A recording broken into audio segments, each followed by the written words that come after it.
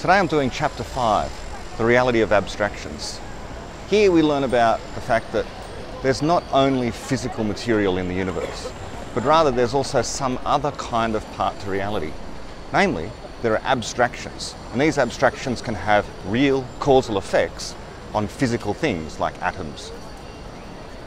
The reason why something like that ends up taking the shape that it does has nothing to do with self-organisation and physical forces. It cannot be explained purely in terms of the motion of atoms, and it can't be reduced to laws of motion or any kind of law of physics. Instead, the explanation is that a great architect called Gaudi, some 100 years ago, decided to create something like that. The idea was originally represented inside of his mind. The idea was originally some kind of neural firings inside of his brain, but they can't be reduced to that either. It was an idea, an abstract idea. He had plans, he put it down on paper, and then over many, many years, it's beginning to take form, or beginning to be instantiated in the rock and stone and mortar and other materials that make up an absolutely phenomenal building like this one. It's only partially complete, and apparently it's going to be some decades before it finally is. This is in Barcelona, Spain. So with a great building, something like Gaudi's cathedral, what we have is an idea that has somehow taken physical form. And this brings us to a kind of dualism. It really is the notion that in reality, there are two ways of speaking about what exists. Certainly, material things exist, but that's not all that exists, because the material things can be arranged into particular patterns. And in particular, what we can have is kinds of patterns. We call these ideas. Ideas are things that can be instantiated within physical substrates, and whether that physical substrate happens to be ink on paper, or electrical signals in the brain, or indeed messages inside of a computer. The point is that these ideas are something over and above the mere atoms, the particles, the physical things. So there really are two kinds of things in reality. There's physical things, stuff made out of atoms, and there's abstract things, patterns within those atoms. We can have ideas about things like mathematics, which refer to abstract entities themselves. So these are abstract concepts about other abstract concepts. There can be things like physical laws. The explanation of physical laws is itself an abstract concept. So a realist is committed to the idea that abstract things exist, that there are two kinds of existence in reality: physical things and abstract things. This doesn't commit us to any kind of woo or supernatural kind of force or spirituality. All that it says is that the way in which physical things are arranged is not haphazard, it's not chaotic. There's something more to it. And even more profound, the abstract things can cause things to occur in physics. The abstract things can cause stuff to happen. They really are the proximate and indeed ultimate cause of many kinds of events that happen in the universe, particularly when it comes to people. So let's read a little from Chapter 5, The Beginning of Infinity, called The Reality of Abstractions. And we'll see what David has to say about how abstract things cause stuff to happen, and how they are the explanation of things happening in physical reality. He writes, "The fundamental theories of modern physics explain the world in jarringly counterintuitive ways. For example, most physicists consider it self-evident that when you hold your arm out horizontally, you can feel the force of gravity pulling it downwards. But you cannot. The existence of a force of gravity is, astonishingly, denied by Einstein's general theory of relativity, one of the two deepest theories of physics." I'll pause there. This is me speaking I wrote a little about this on my website. You can go to www.bretthall.org, and there's a section there on general relativity, and it speaks about why gravity is indeed not a force. So you can Google that. Gravity is not a force, I think, is the name of the article. I'll continue. David writes, "This says that the only force on your arm in that situation is the one which you yourself are exerting upwards to keep it constantly accelerating away from the straightest possible path in a curved region of space-time. The reality described by our other deepest theory, quantum theory, which I shall describe in chapter 11, is even more counterintuitive. To understand explanations like those, physicists have to learn to think about everyday events in new ways. The guiding principle is, as always, to reject bad explanations in favour of good ones. In regard to what is or is not real, this leads to the requirement that if an entity is referred to by our best explanation in the relevant field, we must regard it as really existing." I'll pause there. This harks back to a section right at the beginning in one of the early chapters of The Fabric of Reality, the criteria for existence. And the criteria of existence is said right there. How do we know if something actually exists in reality? Well, the way in which we know it exists is not via our senses. It's not via us being able to detect it by seeing it or hearing it. That's not what we mean by something actually existing, because our senses are fallible. We can make mistakes, we can see things that aren't really there, we can hallucinate, things can go wrong. Things can still go wrong with our explanations, but the best way to decide whether or not something actually exists is whether or not it is referred to by our best explanations, is what David says. So our best explanation of how matter works requires us to requires us to invoke the existence of atoms, of particles. And those particles are made up of protons, neutrons, and electrons.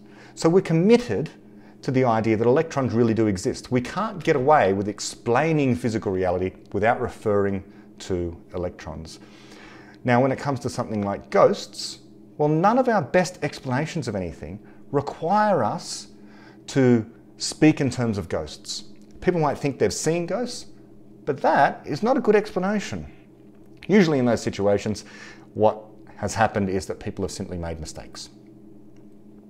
So let's continue. Furthermore, everyday events are stupendously complex when expressed in terms of fundamental physics. If you fill a kettle with water and switch it on, all the supercomputers on Earth, working for the age of the universe, could not solve the equations that predict what all those water molecules will do. Even if we could somehow determine their initial state, and that of all the outside influences on them, which itself is an intractable task. Sorry, I just had to move my camera there a little bit. Okay, let's continue. Fortunately, some of that complexity resolves itself into a higher level simplicity. For example, we can predict with some accuracy how long the water will take to boil. To do so, we need only a few physical quantities that are quite easy to measure, such as its mass, the power of the heating element, and so on. For greater accuracy, we may also need information about subtler properties, such as the number and type of nucleation sites for bubbles. But these are still relatively high-level phenomena, composed of intractably large numbers of interacting atomic-level phenomena. Thus, there is a class of high-level phenomena, including the liquidity of the water and the relationship between containers, heating elements, boiling and bubbles, that can be explained, that can be well explained in terms of each other alone, with no direct reference to anything at the atomic level or below. In other words, the behaviour of that whole class of high-level phenomena is quasi-autonomous, almost self-contained. This resolution into explicability at a higher quasi-autonomous level is known as emergence. So we'll just pause there. He introduces the concept of emergence, which many science popularizers and many scientists have written about over the years, often in a quite confused way, but this is exceptionally clear. There's nothing particularly mysterious about emergent phenomena, except that they exist, that somehow the laws of physics are such that particles arrange themselves in ways that give rise to higher level simplicity. And that higher level simplicity obeys its own laws. it doesn't violate, it's not possible for it to violate the laws of physics. So when we say it obeys its own laws, that doesn't mean in contradiction to the laws of physics. It simply means these higher level laws themselves emerge and govern the behaviour of those higher level simple structures. So let's continue. He writes, emergent phenomena are a tiny minority. We can predict when the water will boil and that the bubbles will form when it does, but if you wanted to predict where each bubble will go, or to be precise, what the probabilities of its various possible motions are, see chapter 11, you would be out of luck. Still less, it is feasible to predict the countless microscopically defined properties of the water, such as whether an odd or even number of its electrons will be affected by the heating during any given period. Okay, so I'll pause there and just refer you to, this is a little self-indulgent, to another one of my articles, this one about free will. And I think it's important to note here that I regard free will as a kind of emergent simplicity. When people say that free will isn't possible because the laws of physics already mandate what is going to happen in the universe, in other words, everything is already determined, it simply ignores the fact that there is such a thing as really existing emergent phenomena. So we cannot escape from the fact that the laws of physics govern all things that happen in the universe. But that doesn't mean that you can't have higher order simplicity. Things like people making choices. And so this is my attempt to explain free will in terms of this higher level simple structure. So again, you can look up Brett Hall, emergence and free will. So I'll continue. Okay, I'm skipping a little, and he writes, the behaviour of high-level physical quantities consists of nothing but the behaviour of their low-level constituents, with most of the details ignored. This has given rise to a widespread misconception about emergence and explanation known as reductionism, the doctrine that science always explains and predicts things reductively, i.e. by analysing them into components. Often it does, as we will use the fact that interatomic forces obey the law of conservation of energy to make and explain a high-level prediction that the kettle cannot boil water without a power supply. But reductionism requires that the relationship between different levels of explanation always have to be like that, and often it is not. For example, as I wrote in The Fabric of Reality, consider one particular copper atom at the tip of the nose of the statue of Sir Winston Churchill that stands in Parliament Square in London. Now, I'm not going to read that passage. I would just encourage everyone to grab The Fabric of Reality or grab The Beginning of Infinity and read that for themselves. This might seem ironic that I'm reading passages, and I'm not going to read one of my favourite passages in both books. And it's a brilliant passage because it articulates in a very profound way the difference between reductionism as a dogma and how we go about actually explaining what happens in the universe. Not everything is explicable in terms of the laws of physics. And I'm not going to read the passage, but I'll give you a flavour of what the passage is. It's this idea that if you want to explain where a particular copper atom is, that if it's at the nose of the statue of Winston Churchill, then trying to explain the position of that copper atom in terms of laws of motion and initial conditions stretching back to the Big Bang in order to try and predict that the copper atom is being bumped in sequence over and again until such time as it arrives at the tip of the nose of Winston Churchill. You don't explain anything. However, if instead you talk about the copper atom as being part of a brass statue, and statues are made out of brass so that they don't corrode away, and we like to make statues of important people like Winston Churchill, who prevented the Second World War from being a victory for the Nazis, that is an explanation. Why is the copper atom there? Well, the copper atom is there because it's part of brass, and brass is there because we make statues out of it. We make statues out of it because we like to remember important historical figures. That's the explanation of why the copper atom is there. And that is an actual explanation as to why. But you won't get the why if you say, oh, well, it's the laws of physics. It is just determined that the copper atom was going to be there. And in precisely the same way, if you try and explain what people do, if you attempt to explain it in terms of deterministic laws, then you ignore the high-level causative structure that exists in the universe, namely emergence. And one of the most parsimonious ways to explain why people choose to do one thing or the other is free will. If you try and say, well, they were compelled to do that in the first place because there are these lower level laws, be they laws of neuroscience or neurobiology, or even deeper, the laws of physics, you're missing the difference between explanation and prediction. And although an oracle who has access to the perfect laws of physics and the initial conditions would be able to predict what people do, in other words, their behaviour is perfectly determined in the same way that the copper atom was perfectly determined to end up where it was, that predictive story is not an explanation. There's a difference. There's a really important difference. Okay, so I'm skipping a bit, and David goes through arguments against reductionism and then arguments against its mirror image called holism. This holism idea is something that you often hear from natural therapies type people. This idea that we should treat diseases of the body by looking at the entire body as a whole rather than focusing on a specific problem with the body. So David criticises all those, and he writes, all those doctrines are irrational for the same reason. They advocate accepting or rejecting theories on grounds other than whether they are good explanations. Whenever a high-level explanation does follow logically from low-level ones, that also means that the high-level one implies something about the low-level ones. Thus, additional high-level theories, provided that they were all consistent, would place more and more constraints on what the low-level theories could be. So it could be that all the high-level explanations that exist taken together imply all the low-level ones, as well as vice versa. Or it could be that some low-level, some intermediate level, and some high-level explanations taken together imply all explanations. I guess that is so, he writes.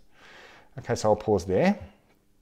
So this is an interesting way of speaking about explanations and laws, if you like.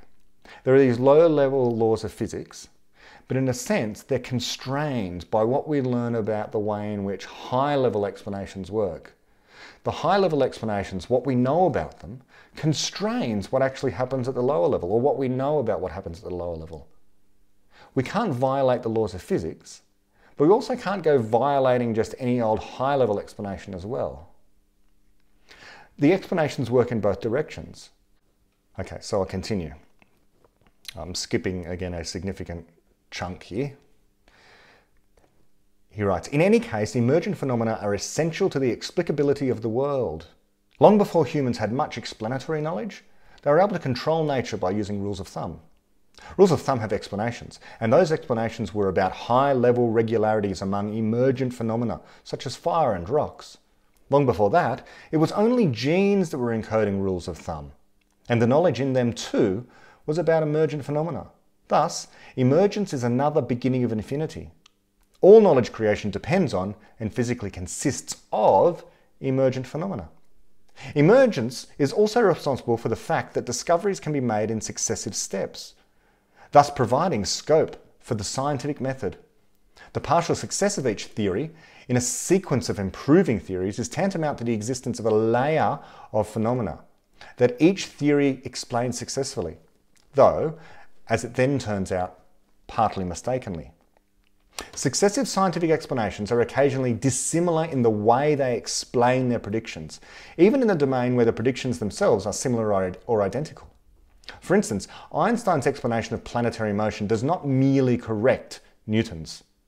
It is radically different, denying, among other things, the very existence of central elements of Newton's explanation, such as the gravitational force and the uniformly flowing time with respect to which Newton defined motion. Likewise, the astronomer Johannes Kepler's theory, which said that the planets move in ellipses, did not merely correct the celestial sphere theory, it denied the sphere's existence. And Newton's did not substitute a new shape for Kepler's ellipses, but a whole new way for laws to specify motions through infinitesimally defined quantities like instantaneous velocity and acceleration. Thus, each of those theories of planetary motion was ignoring or denying its predecessor's basic means of explaining what was happening out there. This has been used as an argument for instrumentalism, as follows. Each successive theory made small but accurate corrections to what its predecessor predicted, and was therefore a better theory in that sense.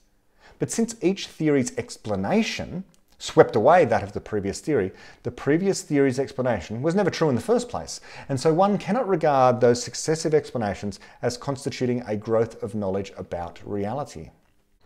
From Kepler to Newton to Einstein, we have successively no force needed to explain orbits, an inverse square law needed to responsible for every orbit, and again, no force needed.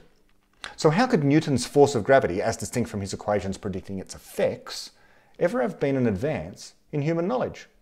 It could and was, because sweeping away the entities through which a theory makes its explanation is not the same as sweeping away the whole of the explanation. Although there is no force of gravity, it is true that something real, the curvature of space-time, caused by the sun, has a strength that varies approximately according to Newton's inverse square law and affects the motion of objects, seen and unseen. Newton's theory also correctly explained that the laws of gravitation are the same for terrestrial and celestial objects. It made a novel distinction between mass, the measure of an object's resistance to being accelerated, and weight, the force required to prevent an object from falling under gravity. And it said that the gravitational effect of an object depends on its mass and not other attributes, such as its density or composition. Later, Einstein's theory not only endorsed all those features, but explained in turn why they are so.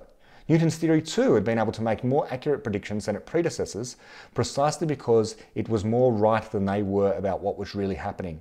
Before that, even Kepler's explanation had included important elements of the true explanation. Planetary orbits are indeed determined by laws of nature. Those laws of nature are indeed the same for all planets, including Earth. They do invoke the sun, they are mathematical and geometrical in character, and so on. With the hindsight provided by each successive theory, we can see not only where the previous theory made false predictions, but also that wherever it made true predictions, this was because it had expressed some truth about reality. So its truth lives on in the new theory. As Einstein remarked, there could be no fairer destiny for any physical theory than that it should point the way to a more comprehensive theory in which it lives on as a limiting case. I'll pause there. I've been engaged in some discussions recently about the existence of truth and whether or not it can be found. There's a school of philosophy called skepticism, and the skeptics seem to believe that we cannot obtain truth, or we cannot know when we've obtained truth. And this is why fallibilists don't agree insofar as we cannot get to the final truth. But this doesn't mean we can't find any truth at all. What we have access to is provisional truth. And the reason we know we can have access to provisional truth is for the reasons articulated in the passage right there. So let me just reread a little bit where David has said, wherever it, the previous theory, made true predictions, this was because it had expressed some truth about reality. So true predictions, in other words, the prediction worked, but why did the prediction work? Well, the prediction worked because there must have been something about reality that the theory got correct. It doesn't mean it got the whole lot correct, but the fact that it did get it correct means it got something right, something true was stated. These things are synonyms as far as I'm concerned. We're just talking about the same thing. There's a reality out there, and when we make statements about that reality, that work, we've said something true. Now, we might not know precisely which part of the theory is true until sometime later in retrospect. But we are able to get some of this truth sometimes. Not the final truth, not ultimate truth, provisional truth. Truth that works, truth that enables us to make progress. And the reason we make progress is because we are improving, by objective standards, our theories. I'm going to skip a little more and then read a little more. David writes, and this is a sort of esoteric thing that philosophers of science like to talk about, but I will mention it. He writes, by the way, it is something of a misconception that the predictions of successive theories of planetary motion were all that similar. Newton's predictions are indeed excellent in the context of bridge building, and only slightly inadequate when running the global positioning system, but they are hopelessly wrong when explaining a pulsar or quasar, or the universe as a whole. To get all those right, one needs Einstein's radically different explanations. Such large discontinuities in the meanings of successive scientific theories have no biological analogue. In an evolving species, the dominant strain of each generation differs only slightly from that in the previous generation. Nevertheless, scientific discovery is a gradual process too. It is just that in science, all the gradualness and nearly all the criticism and rejection of bad explanations takes place inside the scientists' minds. As Popper put it, we can let our theories die in our place. I'm skipping forward to the place where he gets to the meat of the matter, namely abstractions. And he writes, "That brings me to the main subject of this chapter, abstractions. In chapter 4, I remarked that pieces of knowledge are abstract replicators that use, hence affect, organisms and brains to get themselves replicated. That is a higher level of explanation than the emergent levels I have mentioned so far. It is a claim that something abstract, something non-physical, such as knowledge in a gene or a theory, is affecting something physical." Again, this is one of those profound passages where it's no good just reading it once. You really have to meditate on that for a moment. So I just want to read that last sentence again. It is a claim that something abstract, something non-physical, such as the knowledge in a gene or a theory, is affecting something physical. He continues, "Physically, nothing is happening in such a situation other than that one set of emergent entities such as genes or computers is affecting others, which is already anathema to reductionism. But abstractions are essential to a fuller explanation. You know that if your computer beats you at chess, it really is the program that has beaten you, not the silicon atoms or the computer as such.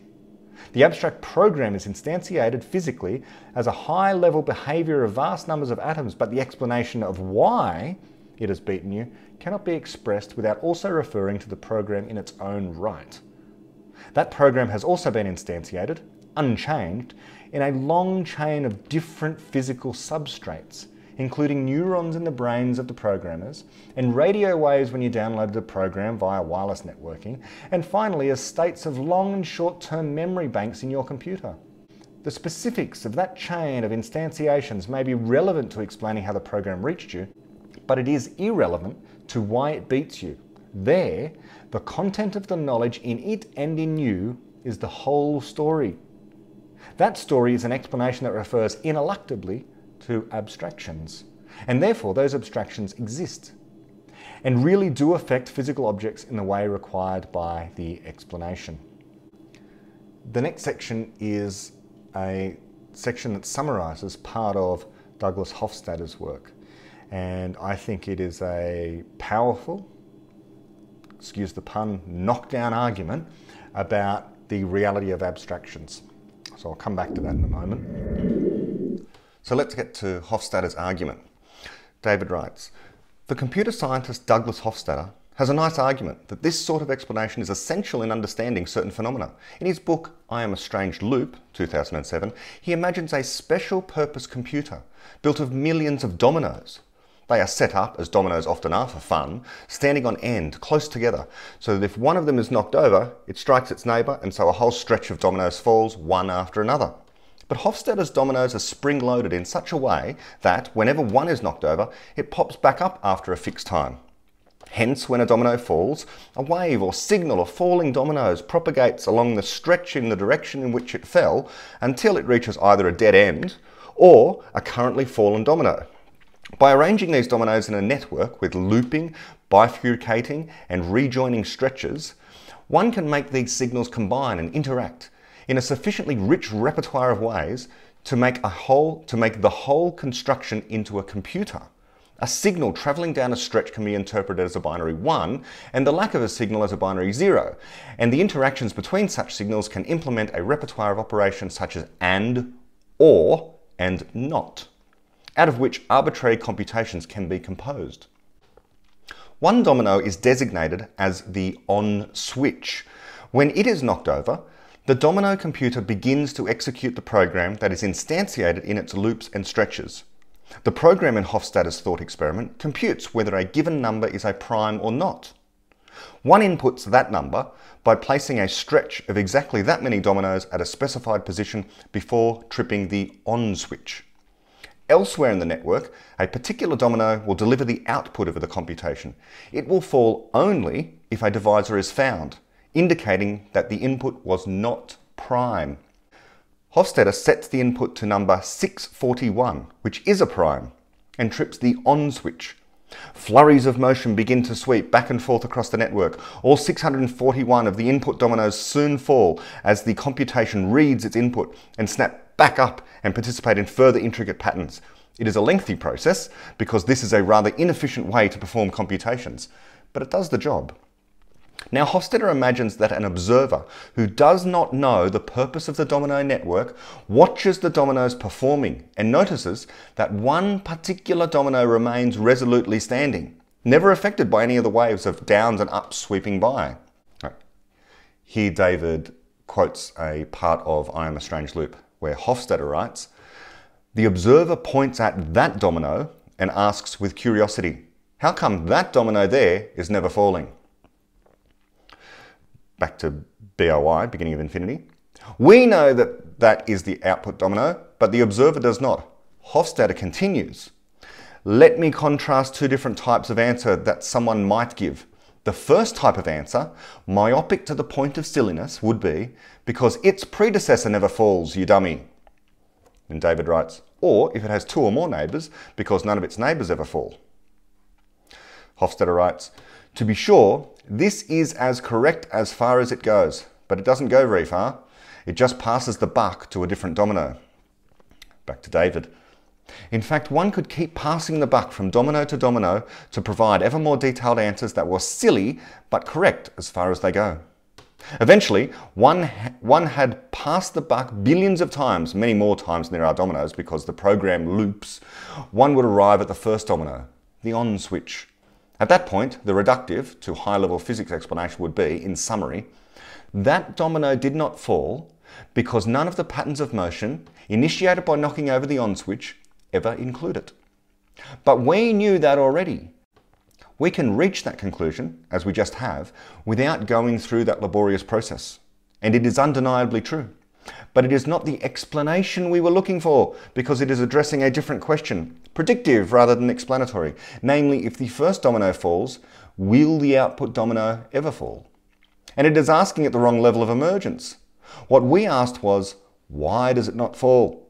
To answer that, Hofstadter then adopts a different mode of explanation, at the right level of emergence, where Hofstadter writes, "The second type of answer would be, because 641 is prime." Now this answer, while just as correct, indeed in some sense it is far more on the mark, has the curious property of not talking about anything physical at all. Not only has the focus moved upwards to collective properties, these properties somehow transcend the physical and have to do with pure abstractions, such as primality. End quote. David writes that Hofstadter concludes, "The point of this example is that 641's primality is the best explanation, perhaps even the only explanation, for why certain dominoes did fall and certain others did not fall." Just to correct that slightly, David writes, "The physics-based explanation is true as well, and the physics of the dominoes is also essential to explaining why prime numbers are relevant to that particular arrangement of them. But Hofstadter's argument does show that primality must be part of any full explanation of why the dominoes did or did not fall. Hence it is a refutation of reductionism in regards to abstractions, for the theory of prime numbers is not part of physics. It refers not to physical objects, but to abstract entities, such as numbers, of which there is an infinite set." I'll pause there. This is why I regard myself as a dualist. There is a single reality out there. This was the idea that Spinoza had. There's one reality. However, there are two kinds of real existing objects within that reality. There is stuff made of atoms, the physical world, and then there's stuff that's not made of atoms, the abstract world. There's nothing spiritual or spooky about the abstract world. It consists of things like numbers. And those numbers have properties. Those properties include things like whether they have multiple factors or not. If they don't, and they only have themselves and 1 as factors, then they have the property that they are prime numbers. In which case we have this rich class of structures out there in abstract reality that have relations among themselves, but more profoundly, the abstract entities can have causal effects on the physical world. Now, how do they have causal effects on the physical world? Because the physical world is organized in patterns in such a way that the abstract entities are instantiated within that physical reality, and the relationships between the abstract entities are represented within the physical world. There's nothing mysterious there. There's no extra forces that are required in order to push things around. We still have the same forces we do in physics. Now, the next part that David talks about is a little bit within the wheelhouse of Sam Harris, and a little bit within the wheelhouse of Buddhists, and sort of an interest of people who are interested in this question of personhood, which I certainly am. So I'm going to read that now. David writes, unfortunately, in speaking about how Hofstadter has just distinguished between 2 kinds of really existing things, namely the physical and the abstract, David writes, unfortunately, Hofstadter goes on to disown his own argument and to embrace reductionism. Why?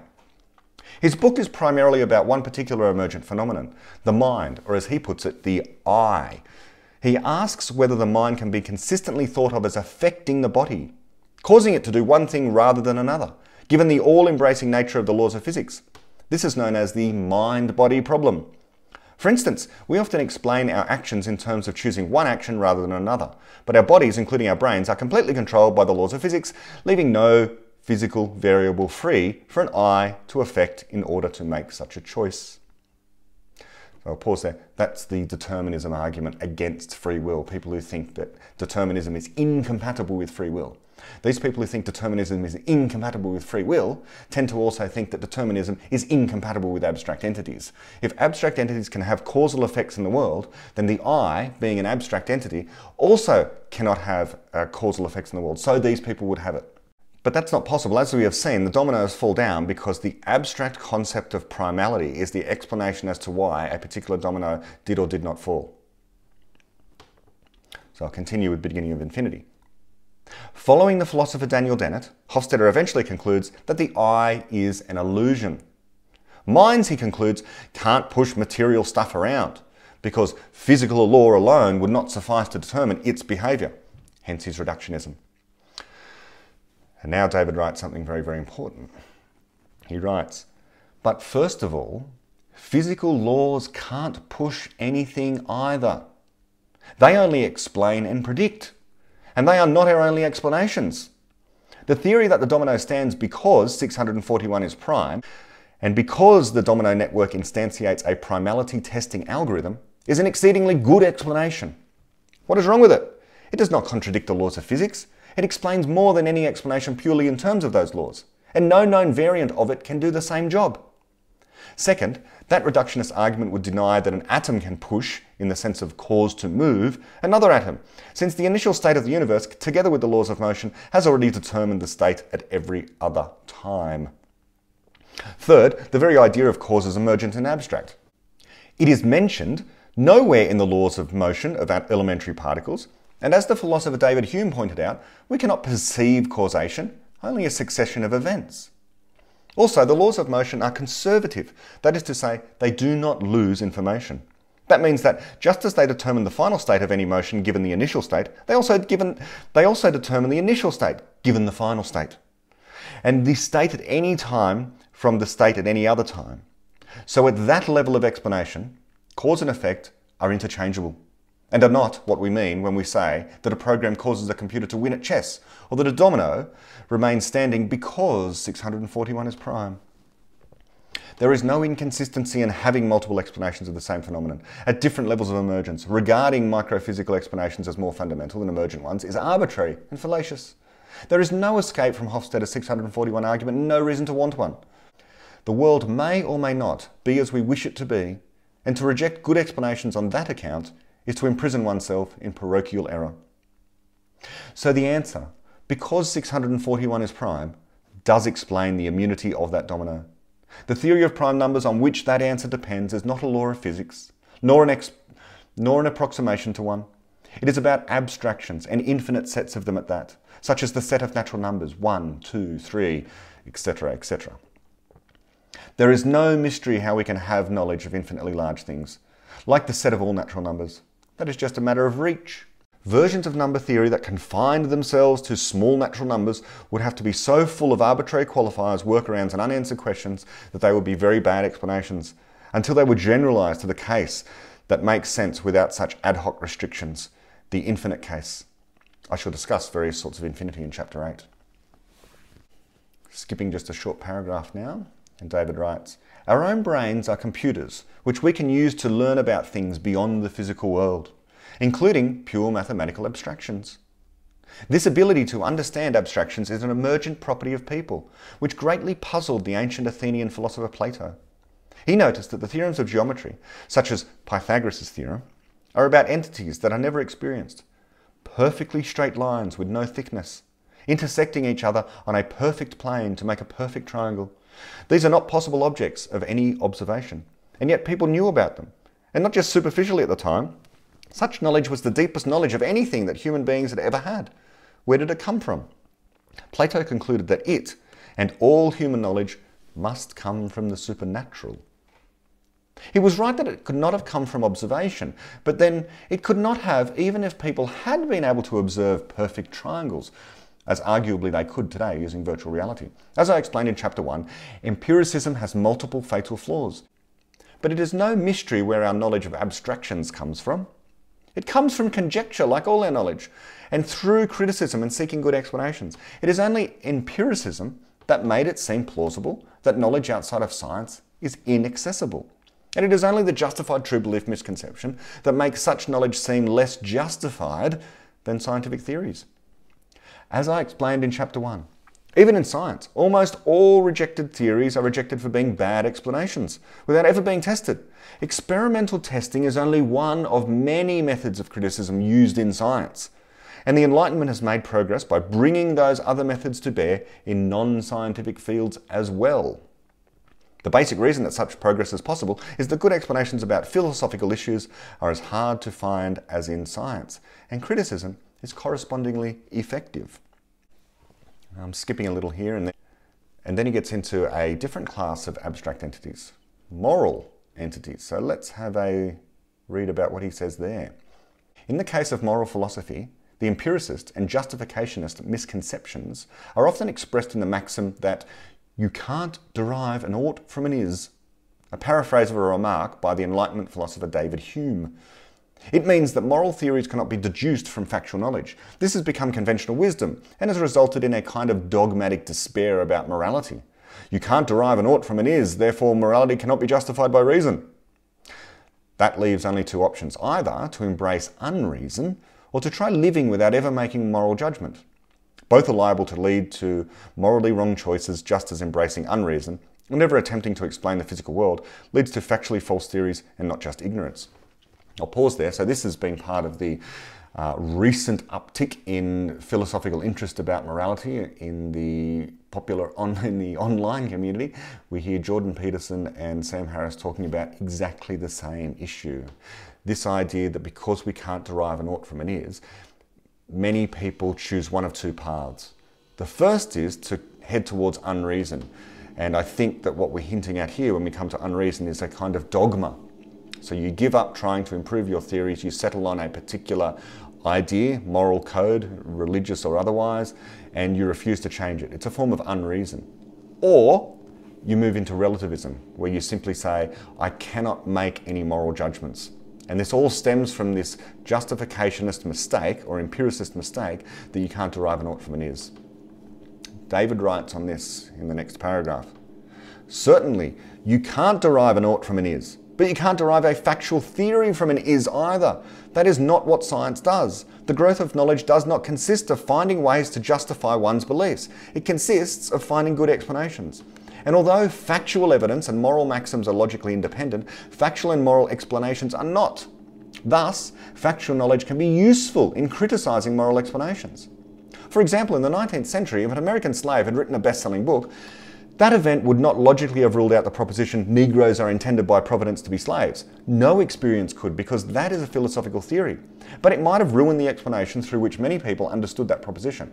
And if, as a result, such people had found themselves unable to explain to their own satisfaction why it would be providential if that author were to be forced back into slavery, then they might have questioned the account that they had formally accepted of what a black person really is, and what a person in general is, and then a good person, a good society, and so on. Conversely, advocates of highly immoral doctrines almost invariably believe associated factual falsehoods as well. For instance, ever since the attack on the United States on 11 September 2001, millions of people worldwide have believed it was carried out by the US government or the Israeli Secret Service. Those are purely factual misconceptions, yet they bear the imprint of moral wrongness just as clearly as a fossil, made of purely inorganic material, bears the imprint of ancient life. And the link in both cases is explanation. To correct a moral explanation for why Westerners deserve to be killed indiscriminately, one needs to explain factually that the West is not what it pretends to be. And that requires uncritical acceptance of conspiracy theories, denial of history, and so on. So there, me talking again, there we have this concept about derivation, and people are fixated on the idea, especially in morality, about trying to derive moral theories from a set of facts about the real world. But you can't derive. You can't derive one from the other. Derivation is very much a logical or mathematical process. If you stay within the domain of mathematics, then you can derive the conclusion from the premises, given a certain set of rules, given a certain set of rules of inference. That's what mathematics is about, or that's what philosophical logic is about. But observing stuff in the world and then deciding what to do about it isn't a straight line using derivation. You need explanation. Next paragraph has a telling phrase. David writes, quite generally, in order to understand the moral landscape in terms of a given set of values, one needs to understand some facts being a certain way as well. And the converse is also true. For example, as the philosopher Jacob Bronowski pointed out, success at making factual scientific discoveries entails a commitment to all sorts of values that are necessary for making progress. The individual scientist has to value truth and good explanations, and to be open to ideas and to change. The scientific community, and to some extent the civilization as a whole, has to value tolerance, integrity, and openness of debate. We should not be surprised at these connections. The truth has structural unity as well as logical consistency. And I guess that no true explanation is entirely disconnected from any other. Since the universe is explicable, it must be that morally right values are connected in this way with true factual theories, and morally wrong values with false theories.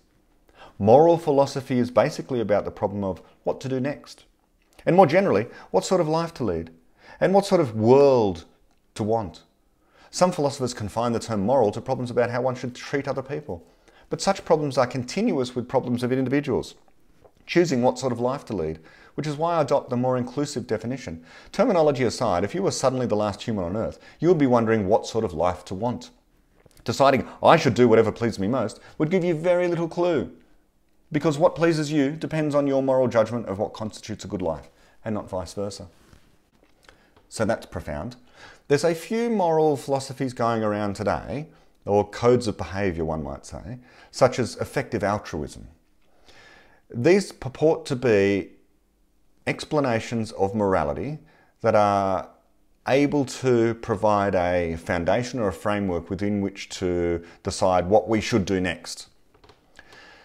Now, useful as they might be for many situations, the problem is they cannot be an all-encompassing moral philosophy, because moral philosophy can't be about how to treat other people. That might be a very small part of moral philosophy, but essentially, as David is saying here, if there were no other people, there'd still be a lot of moral questions. If you were the last person on earth, you'd want to know what you should do next. It wouldn't have anything to do with other people, because by definition, there are no other people there. And moral philosophy is also about what kind of life to want.